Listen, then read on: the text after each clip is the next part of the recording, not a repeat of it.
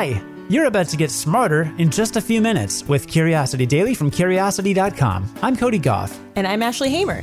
Today, you'll learn about why signaling your status makes it harder to make new friends, the evolutionary reason why humans have so much back pain, and how pretending to understand babies can make them smarter.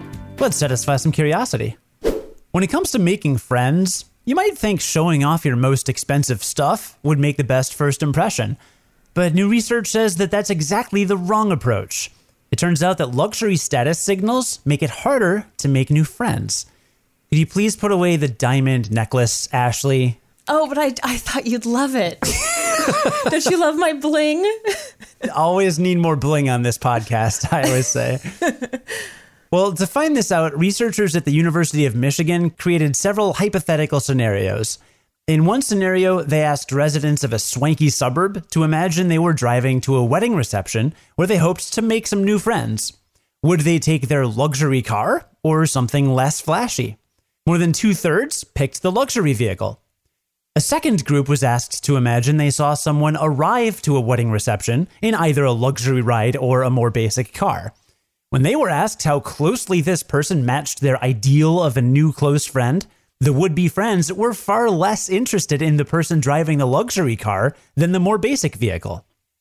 In another experiment, scientists asked 62 college students to pick a partner to have a getting-to-know-you conversation with. The students were asked to choose their partner, supposedly in the next room, from 2 virtual profiles. Those profiles revealed stuff like what type of car and brand of winter jacket each person owned, among other things. The fancier candidate, who drove a new BMW and wore a Canada Goose jacket, was only picked a quarter of the time. They even repeated this experiment by first asking a new group which car they would want to put in their profile, then asking the exact same people which friend they would choose based on 2 profiles. Most chose the BMW for themselves, but chose the friend with the more basic car. So what's going on? Why do people think showing off their high status will make friends, but end up choosing friends that are more down to earth? The researchers call this mismatch the status signals paradox, and there is a logic to it.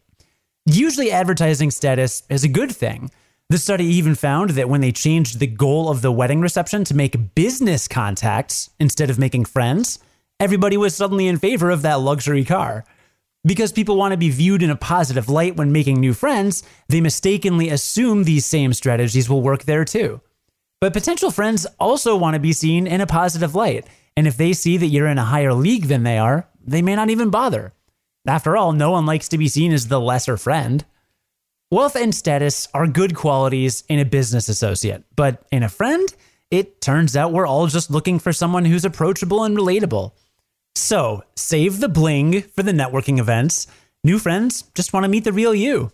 For my part, I am going to continue taking all business-related video calls from my full professional podcast setup with my expensive microphone fully visible in the shot. Ashley, I welcome you to do the same. I mean, people really do comment on it when we Zoom with people. And, sorry, not sorry. Yeah, I mean, if we're going to be podcasting from home anyway, might as well show off the goods, right? All the sitting around at home might leave your back kind of aching, right? But why do humans have so much back pain? Believe it or not, you may have evolution to thank. Because researchers have the strongest evidence yet that back pain can be at least partly blamed on our evolutionary history. And if you've never had back pain, then consider yourself lucky. More than 50% of people in the developed world experience it at some point in their lives, and it's one of the biggest causes of disability worldwide. For a long time, scientists have pointed out how many of our most common ailments probably came about because of how our bodies evolved. We're using a body plan originally used for swinging around in trees to walk around on 2 feet. That puts a lot more stress on the spine than it did for our tree-dwelling ancestors, and that has caused some problems. But until recently, there hasn't been hard evidence to support this hypothesis. That's why a team of bioarchaeologists decided to compare the shape of human vertebrae to that of the great apes. According to their research, many back problems can be traced to vertebrae that either changed too little or too much. The team looked into a couple of conditions that affect the lower spine. That included disc herniation, where the rubbery discs between vertebrae poke through the bones, and spondylolysis, which involves a stress fracture in thin parts of the vertebrae that connect them to each other. Both cause back pain. And while they're common problems in humans, they aren't something our great ape cousins have to worry about. That led scientists to suspect that they're relics of a recent evolutionary history. To test this hypothesis, they used a cutting-edge technique called 3D shape analysis to compare human lumbar vertebrae to those of great apes. And they found a few key differences. Compared with healthy humans, humans with disc herniation had vertebrae that were rounder with shorter connecting sections, a shape that looked more like that of great apes. The researchers say this particular shape may be less supportive, leading to more disc herniation. On the other end of the spectrum, people with spondylolysis tend to have wedge-shaped vertebrae that are taller in the front and shorter in the back. They say this difference in shape may raise the likelihood of stress fractures. Importantly, that shape is less like great apes. In fact, people who aren't prone to have spondylolysis have vertebrae that look more like the great apes than people with the condition. In other words, according to the researchers, these two spinal conditions are both caused by our evolutionary history, but in two different ways.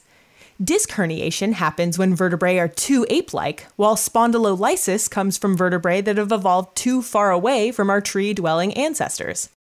Basically, the human body is a work in progress, and we've still got some kinks to work out.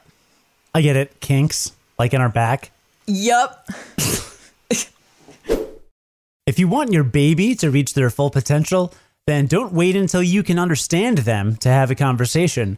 Because according to research, pretending to understand what babies say can actually make them smarter. For a 2014 study, researchers observed a group of mothers and their infants and categorized the mothers' responses in one of two ways. Redirective responses involved turning the baby's attention elsewhere, like showing them a toy or pointing out something in the room.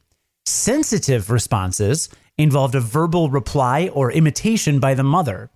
So, for example, if an infant says, "Dad, dad, dad," a mother's sensitive response would be something like, "Dada is working. I am mama." At a later date, the mothers took a survey to track how their infant's speech had progressed. The babies whose mothers had given them sensitive responses showed, quote, "increased rates of consonant vowel vocalizations," unquote. In other words, their babies' babbles were starting to sound more like real words. These babies were also more likely to direct said words toward their mothers instead of simply out into the world. The researchers think that's because they had learned to use vocalizations in a communicative way. Studies like these could be huge for how we approach communication and language development.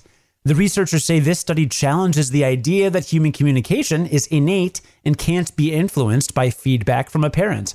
So respond to your baby like they're a normal functioning adult. They may thank you one day. I know my kid will. At least he better. Oh man, I can't wait to pretend I understand your kid. Ashley, you already have so much practice pretending to understand me when I talk about video games. That's true.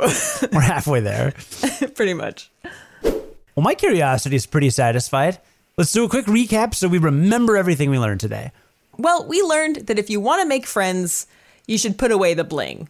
Because friends want someone who's approachable and down to earth. And honestly, not better than them. Right. And we also learned that we have back pain when our vertebrae are either too ape-like or not ape-like enough. So basically blame evolution. You know what's really good for your back? Pilates bridges. Yes. Actually, I've been doing a lot of indoor workouts with my boyfriend, and he's been doing bridges every time. And I haven't tried it yet, but I should do that.